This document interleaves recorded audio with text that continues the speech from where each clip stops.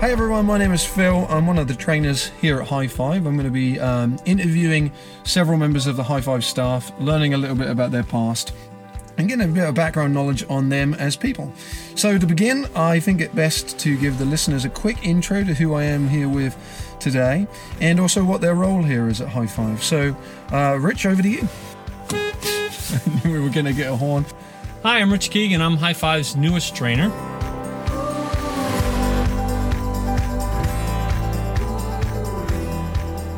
Rich, what were you doing before you worked at High Five? I have been a longtime physical education teacher in the public schools and also was a challenge course manager and facilitator at Rembrook Summer Adventure. And I did that for 18 years. And even when I was teaching PE, my focus had always been on how to get students to work better together through adventure education. So that's kind of been my initial path. And also have been around long enough to have been trained by High Five. That's just when it got going in 1999, and have been here for numerous trainings over many years. When was the year that you had your first training here at High Five? Oh man, I don't know. I'm going to guess somewhere like 2004, maybe. So early on in the days of High Five. Yeah, early on, and been to the symposium every year. So yeah, it's been a long association. And you had, I believe, done stuff with Project Adventure before then, or somewhere in the middle? Well, if we're going to go, yeah. I mean, I did my seventh year, which is kind of the last level of credits you can take in a public school setting, and that was all in adventure education through Project Adventure. Did a few courses here, and then got what's called my seventh year degree in adventure education from Plymouth State. But it was all through High Five programs as well as Project Adventure. Awesome. Thank you. Going to our next question. There's a psychiatrist and founder of the National Institute for Play, Dr. Stuart Brown, who in his work often refers to a person's play history, how play was or wasn't present in their childhood, and its subsequent influence on a person's life. With the adventure industry in mind, can you think back on possibly your earliest memory, maybe of childhood, that you think now adventure education had an influence on you? Yeah, well, I'm a baby boomer. For those, I'm 61 years old, so my father's a World War II veteran, and obviously when those men came back from World War II in the United States, people were having families and large families. So in the neighborhood I grew up in, there were just kids running all over the place. So when we got back from school, it was basically open up the door, kids go out and play for 2 or 3 hours, don't come back till dinner. So I think that's a big part of my experience with play was we would go out with 5 or 6, maybe 10 kids and go out and create all these different games, play throughout the afternoon, and come back home for dinner. As you also consider like your childhood and the path of adventure, and then also your influences through, you said Project Adventure, and then also High Five, do you think if there's one person that had an influence, almost like a mentor kind of person, who maybe had an influence on your introduction to adventure in education as an actual viable field? Because often, people, as you said, you sort of experience in childhood, but not necessarily have been able to identify and name it as this is adventure education. But thinking about an individual who may have inspired you. Yeah, there's a person, Doug Cranfin, who built the challenge course at Rembrook Summer Adventure back in the early 80s with Nikki Hall. And when I came out of a training from Project Adventure, and I got the job at Rembrook Summer Adventure, I didn't know anybody, but I met this guy, Doug Cranfin. I didn't realize he built the course and was very close friends with Carl Ronke, and had a very playful nature, and is probably the best educator I've ever been around. So you have that combination of being a fabulous teacher, but also having a real playful nature. And there's one quick story. I'm going to say my first summer, someone freezes on top of an element called the tired two line, which are those two cables that run across, and the participants have to slide their feet across. And she froze up there, typical end of the day, and we're trying to talk her down and get her to come down because things are running late and for all the obvious reasons. And Doug's there watching what I'm doing, and none of the typical things were working, but there was a box of juice underneath the climb. And it got to a point where it was like, hey, you know, Sally, you got to come down from here because I'm getting really thirsty. It's close to me. I think I'm going to drink this juice box. And that seemed to work. She's like, you're not going to do that. I said, well, it's right here. I'll have the juice box. But a long story short, that's what got her down. And Doug came over to me and said, I think you got a future in this. So that's awesome. It sort of leads me into a question I hadn't had written down, but I often ask it in a Beyond Basics workshop to individuals who have been in the field for a while. There's this notion sometimes of infallibility to a certain degree. When you become quote unquote experts in the field, assumptions are that you never made mistakes. Well, the reality is, you know, we all made mistakes. Oh my goodness. So is there a time that you can think doing adventure ed, it could be tech related or it could just be running an activity with a group. Is there a moment that you can think of that is like, wow, that was a mistake, but I'm able to learn from it, almost like a close call? There's been so many of them. It's in terms of, I always feel like I make mistakes and it's how I rebound from them or learn from them on the fly really makes a difference. In terms of, you could call this adventure, but the first thing that came to my mind was it was really pushing my comfort zone at the high school level to teach ballroom dance. Oh, wow. So here's an example of I'm working with another teacher, and we do this move that you have to kind of step to the side. It was like something out of Saturday Night Live, and my pants ripped right in the seam from top to bottom. The class went wild. No doubt. It just kept on going. Yeah. And luckily, the pants were appropriate. But that's an example of something that what you can consider a huge mistake and something that happened. And you just kind of have to go with the flow, keep a sense of humor. And then I didn't wear those pants again. Yeah, they were torn. Yeah, or any inseam like that. Yeah. Now, I'll tell you, it's got to be 15 years later. My sister-in-law is a Clinique rep at a local department store. And she meets these two, 20-somethings, and she's doing the chit-chat and saying, hey, where are you from? I'm from Simsbury. Oh, yeah, I have my brother-in-law works in Simsbury. He's a PE teacher. And sure enough, both those girls had been in that class and shared with my sister-in-law. Oh, yeah, Mr. Keegan, he's the guy that his pants split right in the middle of this dance move. So it lives on forever. I don't know why I needed to tell you that, but I did. You're immortalized. Yeah.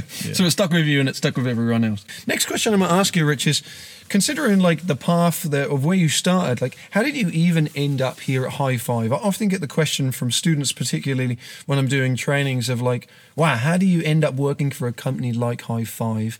And the reality is, I think everyone's story is very different. There isn't a set path to end up here at High Five, but I think it would be really helpful for people to hear how you specifically ended up working here at High Five. Well, the short term being a facilitator for High Five had always been a bucket list job for me. I mean, it had always been a goal.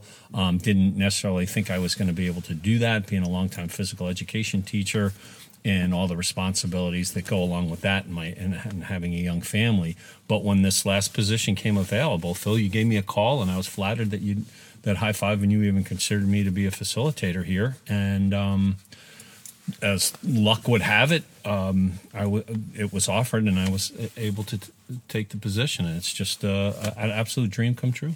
It's more fun than I could ever have thought. And you did contract work for us, right? Yeah, I forgot. Did contract work for 3 or 4 years. Yeah. Something like that. So got a good feel for what really goes on beyond going to numerous workshops and symposiums here. So the contract work was really helpful on all sorts of different levels. So finally, I'm going to ask you some questions that you should try to attempt to answer without thinking too much. Quick fire round. That's easy for me not to think too much, Phil, let me tell you. Lightning round. First one. Name a movie you enjoyed as a child. The Great Escape. That's a movie. It's a war movie about. It's based on a true story. Name a song you have sung at least twice out loud in a car. That singing out loud twice in a car. I'm not going to do that here because you don't want to hear that. I'm going to say the Beatles song, Let It Be. Name your favorite side dish. Oh, mashed potatoes. Mashed potatoes. Throw gravy on there. Any way the gravy gets there. I don't have to be a pool person. Just mashed potatoes and gravy. So this is interesting for people listening. We had lunch today, and I revealed to Rich that I'm not a massive fan of French fries. I don't choose them. Often you get French fries as a choice, with mashed potato being another choice as a side dish, and you've opted for mashed potatoes, so I appreciate it. Yeah, and I'm still struggling with that. You not liking French fries quite as much. I'm okay with it. I think I would choose the mash, so we're on the same page. If you had to live the remainder of your life as an animated character, who would it be? Well, my all-time favorite animated character, or in a movie, was the genie in Aladdin with Robin Williams. So Yeah. if I could be that character, that would be. What is your favorite dinosaur? I'm going to say a T-Rex because they scare the living heck out of me.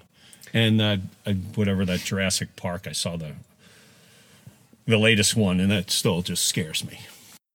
So, Rich, this is a question from workshops. I often bring this up in an Adventure Basics, and it's very serious. So get your mind around this one. Would you rather fight 100 horses that are the size of a duck, or one duck that is the size of a horse? Oh, I think I'd take on the horses that are the size of a duck. Rationale, why? I don't know. I think a horse is being really large, so the thought of them being really small, I think I got a chance. It's a power piece for you. That's what I'm thinking.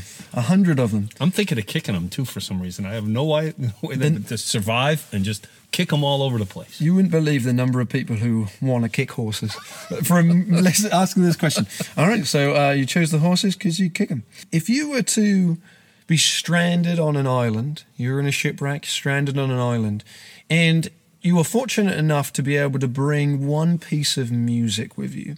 Now, this would be music that the only music you'd ever be able to listen to. You do have a device to listen to it with, but you're stuck with this one piece of music. It could be a whole album, or it could be a couple of songs, but that's for the rest of your life. You're going to listen to those. What would that piece of music be? Or who would it be? Who would it be? Absolutely. Holy moly. You got me there. Believe it or not, I'm going to say some sort of classical music. And I am not a classical music person. Just that I would think it would be very relaxing. I could not tell you who that classical, that classical piece would be. Otherwise, it'd have to be Beyonce. Anything with Beyonce would be great. Classic Beyonce. Awesome. What is a job you would like me to have? I think of that show Mike Rowe, Dirty Jobs. You want to put me in a dirty job? Yeah, because you have a sense of humor. You go with it. Like, I think I remember one episode, he was cleaning the inside of, I want to say, some sort of oil tanker.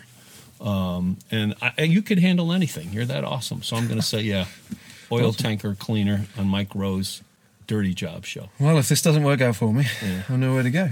So thank you very much, Rich. I appreciate it. Those are all my quick-fire questions. You passed with flying colours, especially with the mashed potato. And once again, thank you for joining me. I appreciated it. Just so everyone knows out there, we are sitting in Rich's car. There was the best location for sound. So look forward to the next one, whoever that is ending up being with.